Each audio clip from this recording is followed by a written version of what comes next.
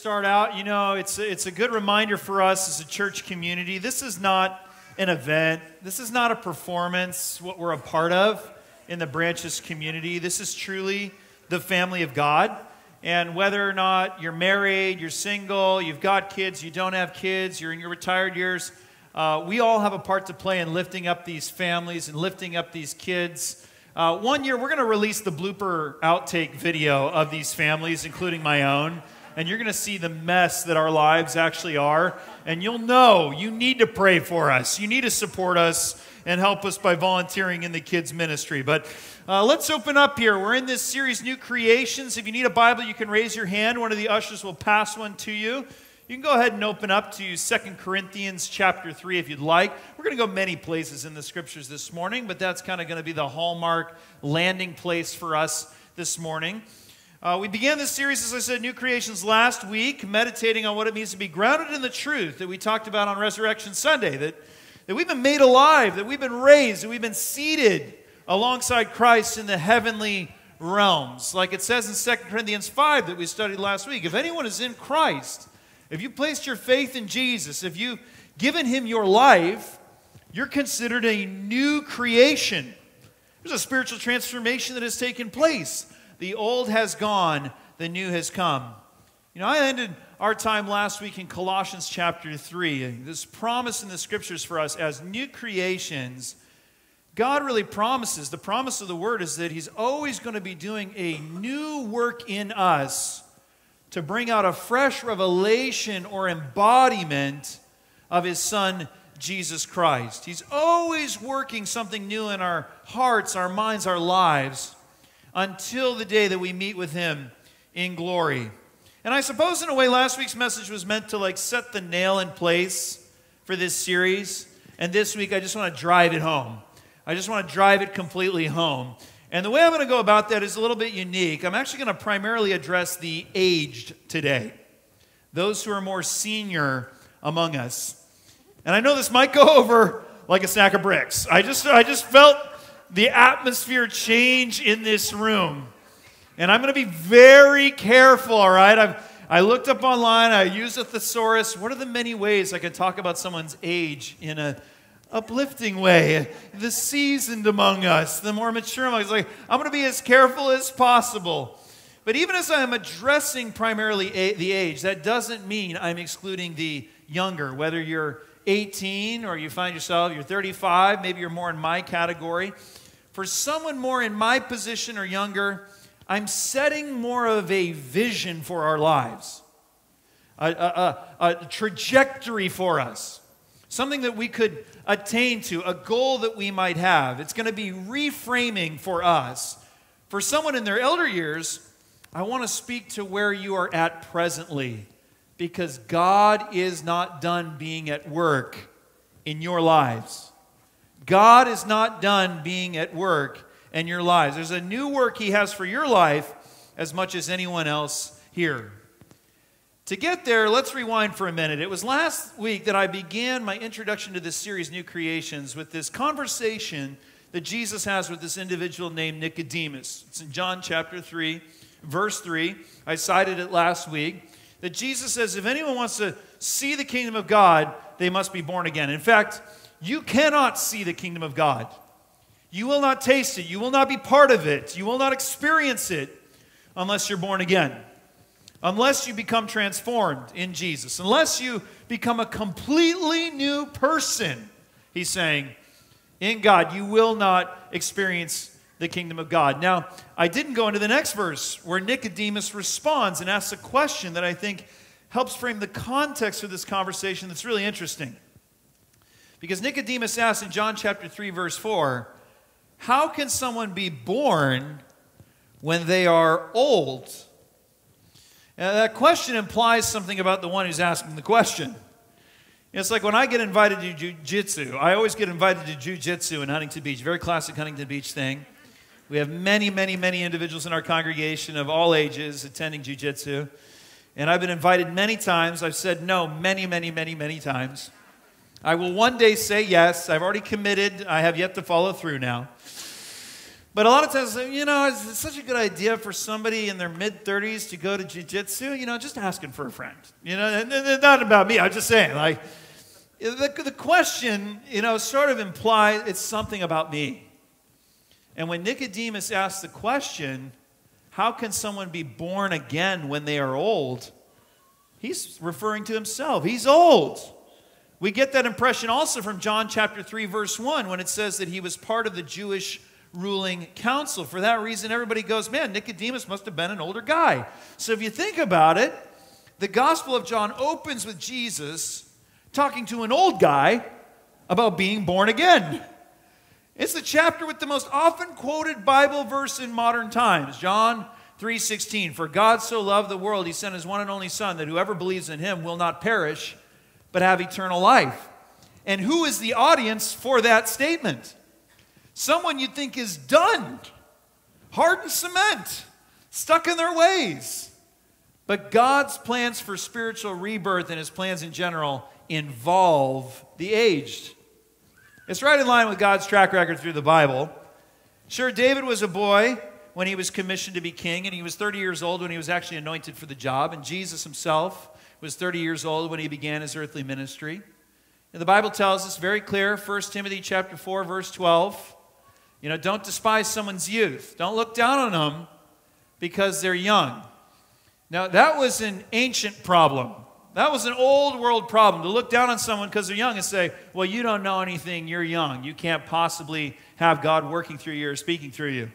We don't have that problem today. It's the reverse problem. We look to the young. We value the young. It's age that we despise. We need to be instructed not to despise those who are senior in their years. Consider Genesis chapter 12, verse 4. Abraham was 75 years old when God met with him and made a covenant with him, a spiritual commitment with him, that he was going to make him into a great nation. 75 years old. He was established and wealthy when God told him, go, leave your land, and go to the promised land that I'm sending you into. Abraham is 75 years old, wealthy and established, it says. Could have been, getting ready to do, insert the ancient Middle East equivalent of golfing. That could have been the rest of Abraham's life. But God told him at 75 years old, go to the land that I'm sending you to. Where am I going? I'm not going to show you right now. I'm just going to tell you to go. And he picked up and he left and he went. 75, his journey of obedience began. It began. Moses, he was 80 years old when God commissioned him to lead the Israelites. You don't picture that. But it says in the Bible, he was 40 years old when he fled Egypt initially. And then 40 years passed until he had heard God speak to him in the burning bush. Was he going senile, you're wondering? No. God was choosing Moses. He was picking Moses and commissioning him to be his people's representative, God's people's representative, to speak to power and lead God's people out of slavery and into the promised land. And guys, these individuals obeyed. Moses at first is going, who am I? It says in Exodus chapter 3, verse 11. He goes, who am I that you're going to send me? That might have had to do with his age. He might have been thinking, I'm 80 years old. Are you sure you got the right guy? God said, I'm going to be with you, Moses. So many of God's works throughout salvation history, throughout history in general, have been moved forward through those who are older in years. And they also responded. Abraham went. Moses obeyed. Nicodemus went from being someone who was associated with those who were most critical of Jesus, and they ultimately condemned him, to being one of the few who tended to Jesus' body after the cross. That's who I want to be when I'm in my senior years. And when I'm talking about a vision for all of us, when I'm talking about a trajectory, that's setting a vision for all of us. That's who I want to be in my senior years. I want to be faith-filled. I want to be obedient. I want to be open to the work of God. Not settled. Not set. Not stuck. Those latter outcomes, settled, set, stuck, that can be an outcome of age. That can be. I mean, you understand why. The world is constantly changing. It's hard for us to keep up as we get up in years. You know, one day, all of us are going to experience what it's like to have a piece of technology gifted to us. We're going to ask our grandkids how to work it. I already don't know how to work a smartphone. Just imagine me, Lord willing, if I'm up in my senior years, right? The world is changing.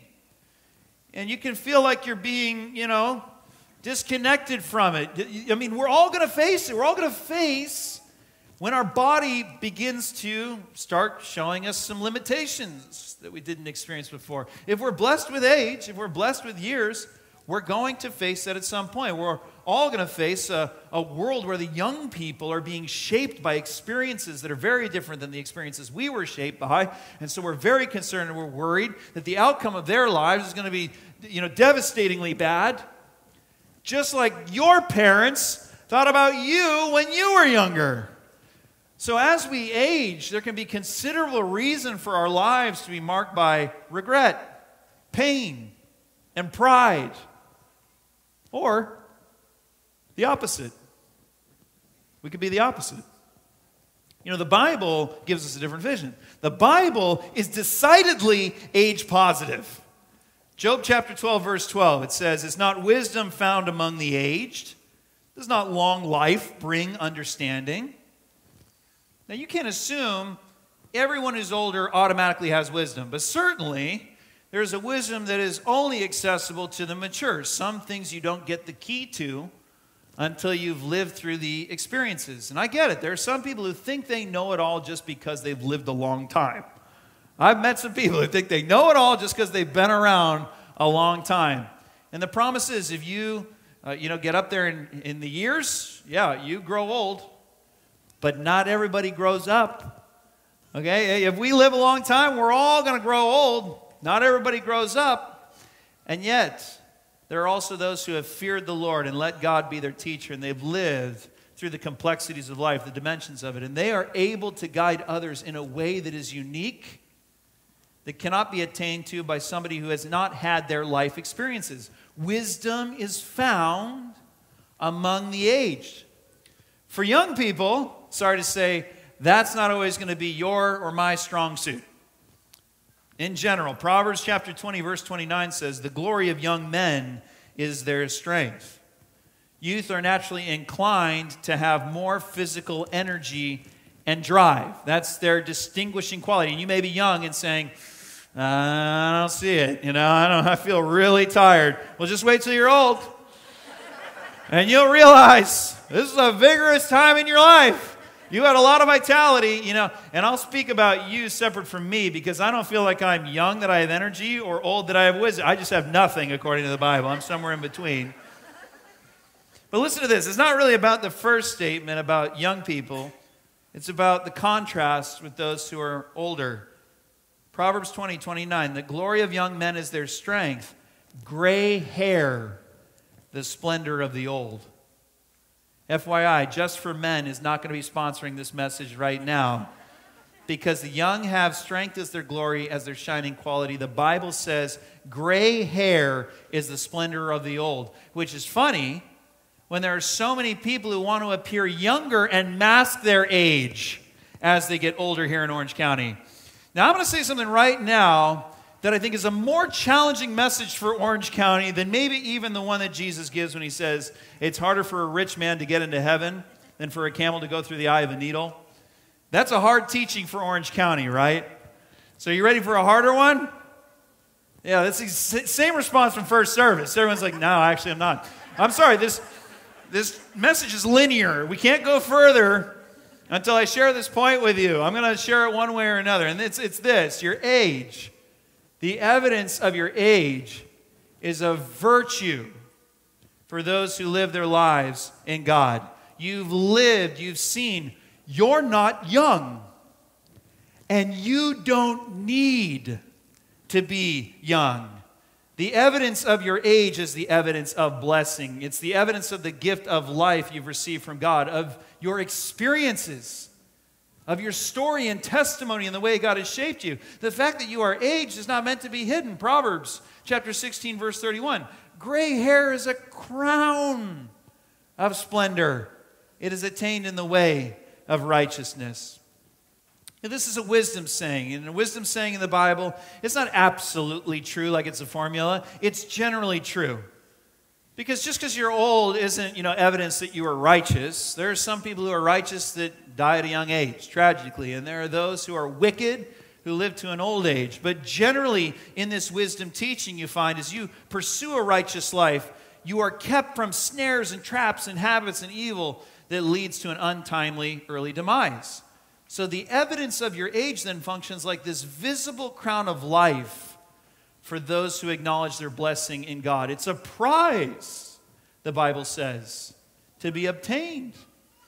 All that to say, I think we can agree the Bible is not despising of youth, but it is also not despising of age. There's something unique and otherwise unobtainable and glorious and rich about becoming old, and specifically so as you age in the Lord. Now, these are Old Testament truths. How much more glorious is aging as we pursue Christ? As I said last week in Colossians chapter 3, we're all putting on Christ, young and old. And God is always doing a fresh work to bring about a fresh embodiment of His Son Jesus through our life. And it's sort of this compounding return. Imagine the compounding return of God doing that work in you as you age. It's not just your retirement account that benefits from compounding interest. It's our lives that should benefit from this compounding transformation as God is constantly doing this new work in us to bring about a new image of His Son. It's like it says in Romans chapter 12, verses 1 and 2. In view of God's mercy, in view of the gospel, in view of Jesus giving His life on the cross, offer your bodies as living sacrifices. God offered His life. In Jesus, He offered everything to you. Now you've experienced grace, the gift of eternal life. Now you're alive. Offer your life back as a sacrifice to Him. If you're young, you got your life ahead of you. Who knows where it's going to go, right? Lord willing, you got your life ahead of you. Who knows what your goals are? Put it all before the Lord. Say, you direct my paths. You direct my future. I'm young. I place it in your hands, God. I'm a sacrifice unto you. But it's no different if you're older. If you're older and you're alive, you're still a living sacrifice. You've got to do the same thing. If you're, aged in years and you've got this plan, it's perfect, it's gone according to plan, or no retirement set up, everything.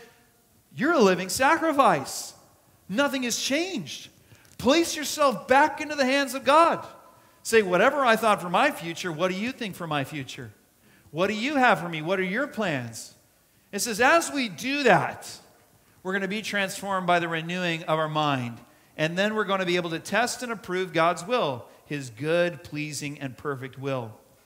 So many wonder, young and old alike, why isn't God working in me or changing me? Why isn't this faith thing working? We're supposed to be new creations through our faith in Jesus, but I woke up the next day and I'm still kind of the same person.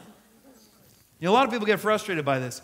Yes, imputed to you, you are defined by Christ's forgiveness, by the offer of His life. You are a new creation. You're going through this process of renewal. The Bible promised it would be a process.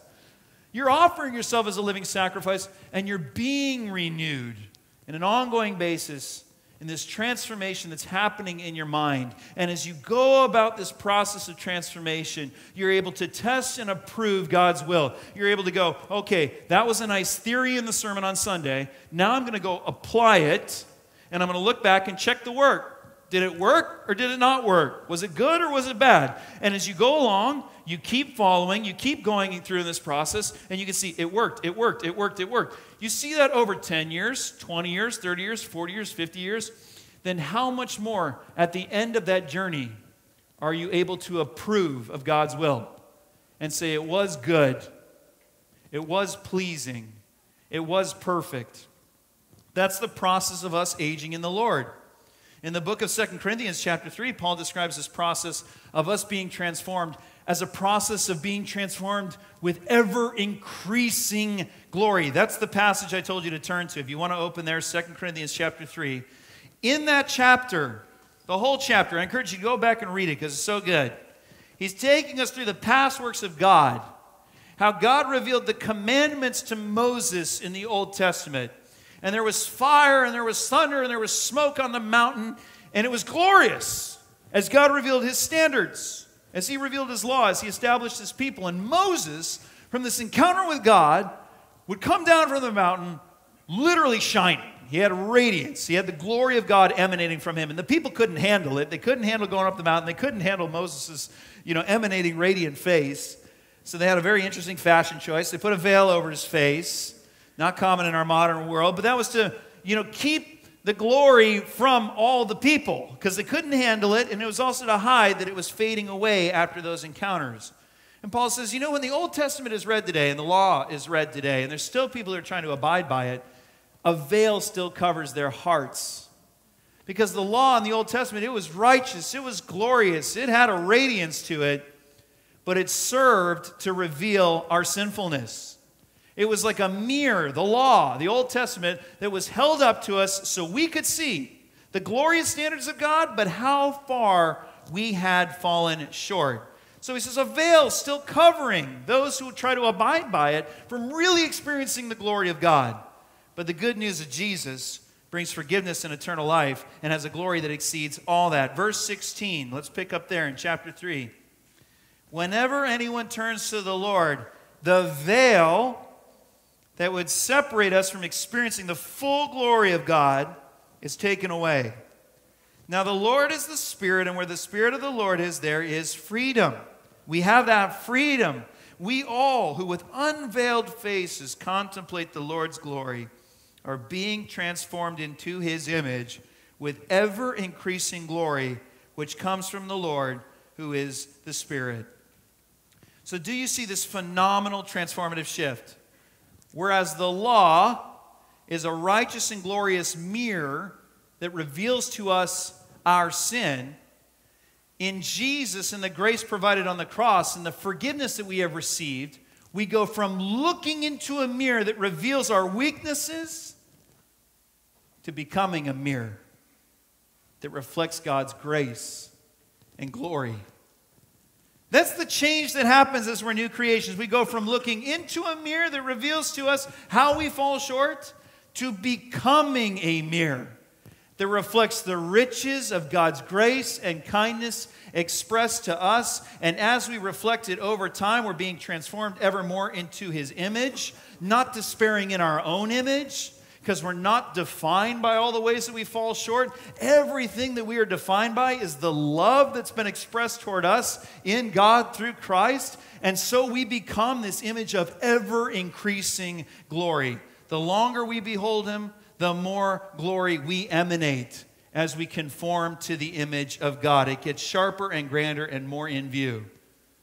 So some of you may feel you're getting older, and some of you may feel that your best days are behind you, but when we age in the Lord, we age with ever-increasing glory. Our best days are always before us. Even in the classic and expected trials that are common to all with age, there is the promise of ever-increasing glory. That's for all of us to look forward to. Now, as we reflect on the truths of the Scriptures here, I want to assert a few things before we end our time together. Number one, I want to make this statement. God is never done calling us into his works, no matter our age. That's the first thing that I want to establish this morning. God is never done calling us into his works, no matter our age. Nicodemus, Abraham, Moses, God picked them to be agents of his work in their old age, not despite it.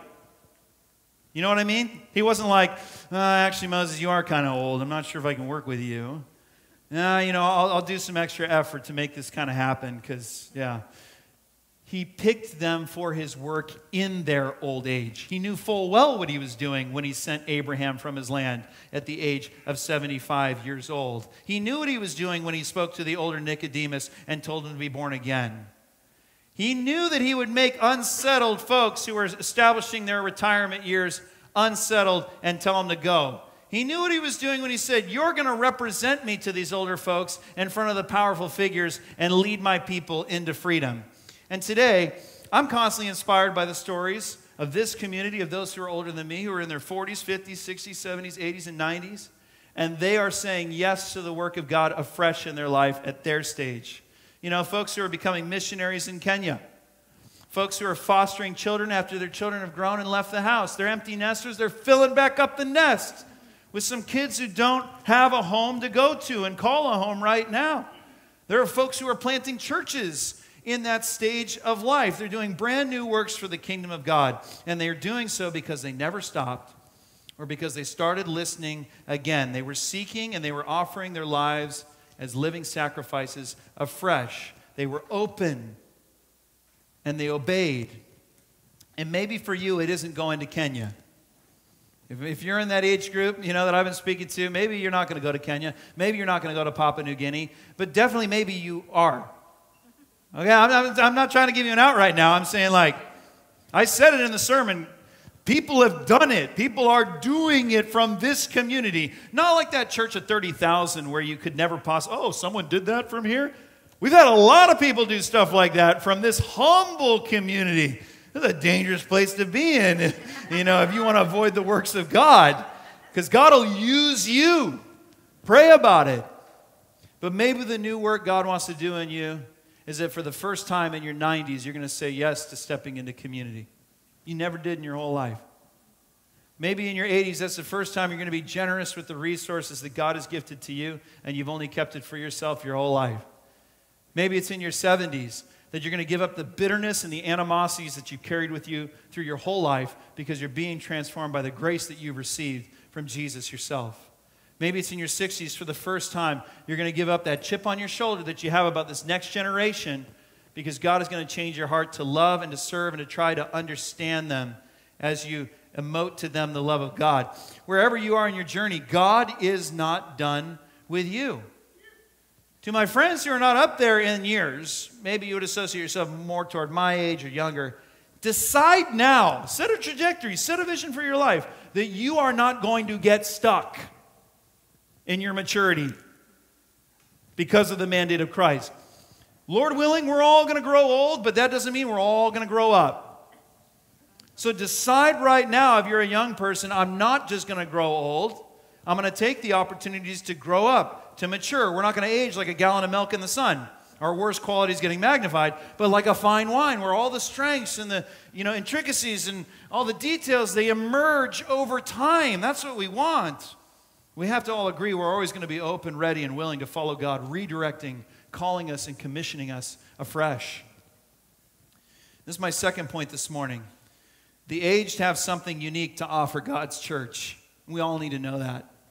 The aged have something unique to offer God's church. Gray hair is a crown, it says in the Bible. It's splendor. Like Job, is not wisdom found among the aged? In branches, it's not like the world. The world seeks to honor young.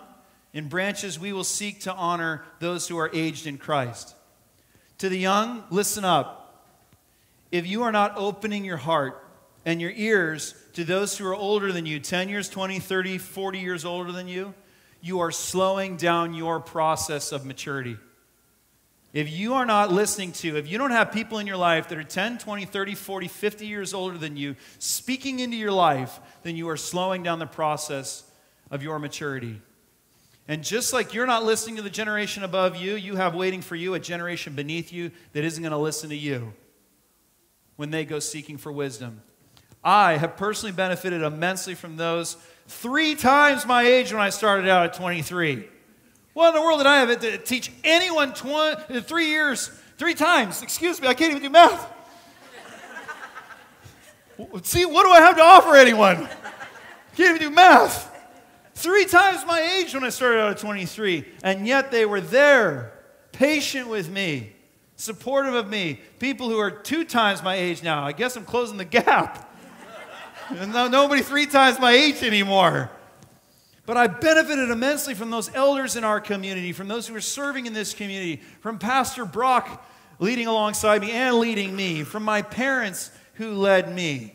There's always going to be generational nonsense that gets recapitulated and repeated. We're going to do the same thing when we get older. The aged are not perfect in all of their wisdom, but they have something to offer us through their life experiences that are not common to all, that are unique and special and set apart. how someone dresses in this community, what shows they watch, what their hobbies are, what their age is, what neighborhood they're from, what their net worth is, I hope you guys know this by now, is irrelevant to me. I do not care. I do not care about your marital status. I don't care if you have kids or not. I don't care what neighborhood you're from. I don't care how rich you are, what car you drove here in, how old you are. I care who's living with wisdom after God. Who's following God? Those are the people I want to emulate. Those are the people that I want to follow after. And I want to address even the seniors among us who don't feel that they have wisdom, who don't feel like they've lived that life when they look back of ever-increasing glory. They say, oh, I actually just started this journey at 50, 60, 70, and I really wasted my life. And I want you to know, even you have something unique to contribute to this church community because you have a testimony. A life lived apart from God, and how you, just like Nicodemus, would give it all up to be born again at this stage of your life. You have a story to share with this world, and you have a story to share with your brothers and sisters in this community. The aged have something unique to offer God's church. But it's contingent upon this, really for all of us. Number 3, this is my final point. The aged must remain teachable. For all of us, in fact, the second we become unteachable is the moment we stop growing. And if we're ever going to be transformed by the renewing of our mind, if we're ever going to experience that mirror that becomes the ever-increasing glory that we want to reflect in the Lord, we have to remain malleable, shapeable, changeable in God's hands. It's like Paul told Titus in Titus chapter 2, verse 3, he said, instruct the older men, instruct the older women. The older men and the older women needed to be instructed. In what? To be temperate, be even-keeled, guys, worthy of respect, self-controlled, sound in faith and love and in endurance, be reverent in the way they live, not to be slanderers, don't get bitter or addicted to too much wine, don't lose it, don't get off the rails, but to teach what is good. The older men, the older women still had so much to learn. Nicodemus was still open to learning, and so he was born again. Our mind has to remain open. I'm not saying open to the culture and society that we would just go with wherever that's going. Our heart has to remain open to the people of culture so that we don't get cold to the love that we're supposed to have. And our mind has to remain open to the Lord that He can continue to shape us and change us.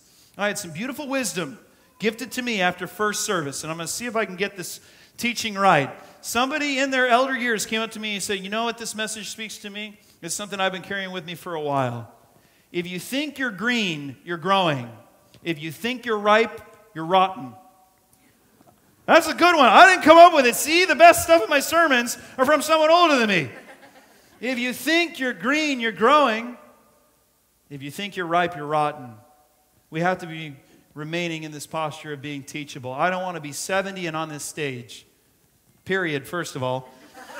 I want someone younger than me leading in this community, but I don't want to be on a platform in my 70s projecting this image. Hey guys, come to me because I know it all.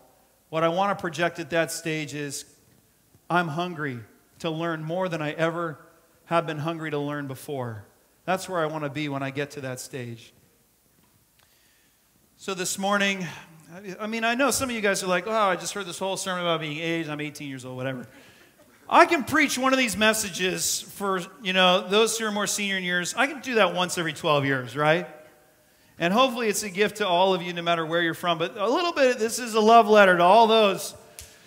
You guys have walked with me. You guys have lifted me up. You guys have given me wisdom. You've guided the way. You're leading in this community. You may not be leading in the eyes of the world, but I look around and I see people who are senior in their years, and they are leading in the works of God in this community, and they are leading in our example that we need to follow in. So I just want to honor you, but I want to pray for you too. And I want to actually have you stand so that we as a community can pray for you. And you're thinking, how is he going to do this one? And is he going to include me? Because I'll kill him if he includes me right now. I don't want to offend anyone, so I'm going to outsource the offense. Social Security you can collect at 62 years old, and you can pull out of your 401k. I have a 403b, excuse me, as a nonprofit, so I'm confused. What can you learn from me? Geez, 401k, you can withdraw from that at 59 and a half. All right, so I'm going to take the lower number so I can include as many of you as possible to pray for you. And I know everyone who's 59 is doing the math right now. Do I or don't I? Do I or don't I? If you're 59 and a half or older, I'm inviting you to stand. Would you stand right now and stay standing? There we go. The Lord teaches us to do what in many ways is opposite in the world's understanding. You know, honor the young in the world. We're going to honor those of you who have lived, you have testimonies, you have wisdom in the Lord. We look to you. We're looking to you. We need your examples. Look, if you're 55, too, that's just an arbitrary number. If you're 55, you're starting to get some grandkids in the world, and you're looking at your life and saying, I'm in a different stage. I'm just going to embrace it. You know, I want you to stand, too. If you just want the prayer, you don't care about the number. You don't care about being considered this or that. God bless you. Lead us in that. But right now, I just want to pray a blessing over those who are standing, and I want us as a community to join around them. If you're seated near someone who's standing, would you stand with them? Would you place a hand on them if they're comfortable with it? Move around the room. Find somebody. Find someone who's standing. Surround them. I want to see that everybody in this room that's standing has a group that's gathered around them. And I realize the time, but there's nothing more important than this. This is worth our time. I'm going to pray a blessing on behalf of all of us for these individuals who stood. Heavenly Father, thank you, Lord. Thank you, Lord, for the unique contributions these individuals have to bring to this family. Lord, we are not complete. We are not the whole body that you intend us to be without their contributions, without their presence, without their wisdom. God, they have something unique to offer. Every single one of them does, because you're not done with their lives. You're not done working through them. You're not done showing them new things. You're not done teaching them new things. Lord, they are being transformed with ever-increasing glory into the image of your Son. They are being renewed by the transforming of their minds. Even now, they're living as living sacrifices. They're the voices that can say to us, I've tested, I've seen, I approve of God's perfect, good, and pleasing will. Lord, I pray that you would remind them. Maybe in the world, it's something they got to shy away from. Their lived experience, their testimony, their story. God, that is not what they have to shy away from here. The gray hair is a crown. It's a crown of splendor. It's not something to hide. It's not something to run from. Lord, we want to honor those who've gone before us in you. We want to listen to them. We want to follow their example. So, Lord, continue to commission them. We have many who aren't even represented here because they're going about your work. They've been launched. They've been sent forth around the world. Lord, send these back into this city of Huntington Beach, back into this community, wherever you want, Lord. As you called Abraham at age 75 and said, pick it all up, leave. Leave that settled life. I'm going to make you unsettled so you can do the same with somebody 75 here this morning. As somebody might be 80 years old like Moses. They say, who am I? Why would you use me? I'm 80 years old. I've got these limitations. God, you promised Moses. You said, I'm going to be with you. And that was all he needed to know. Lord, would that be all these need to know? Keep them malleable. Keep shaping them so that we can keep following their example. Bless them, God, as we honor them this morning. In Jesus' name, amen. Amen.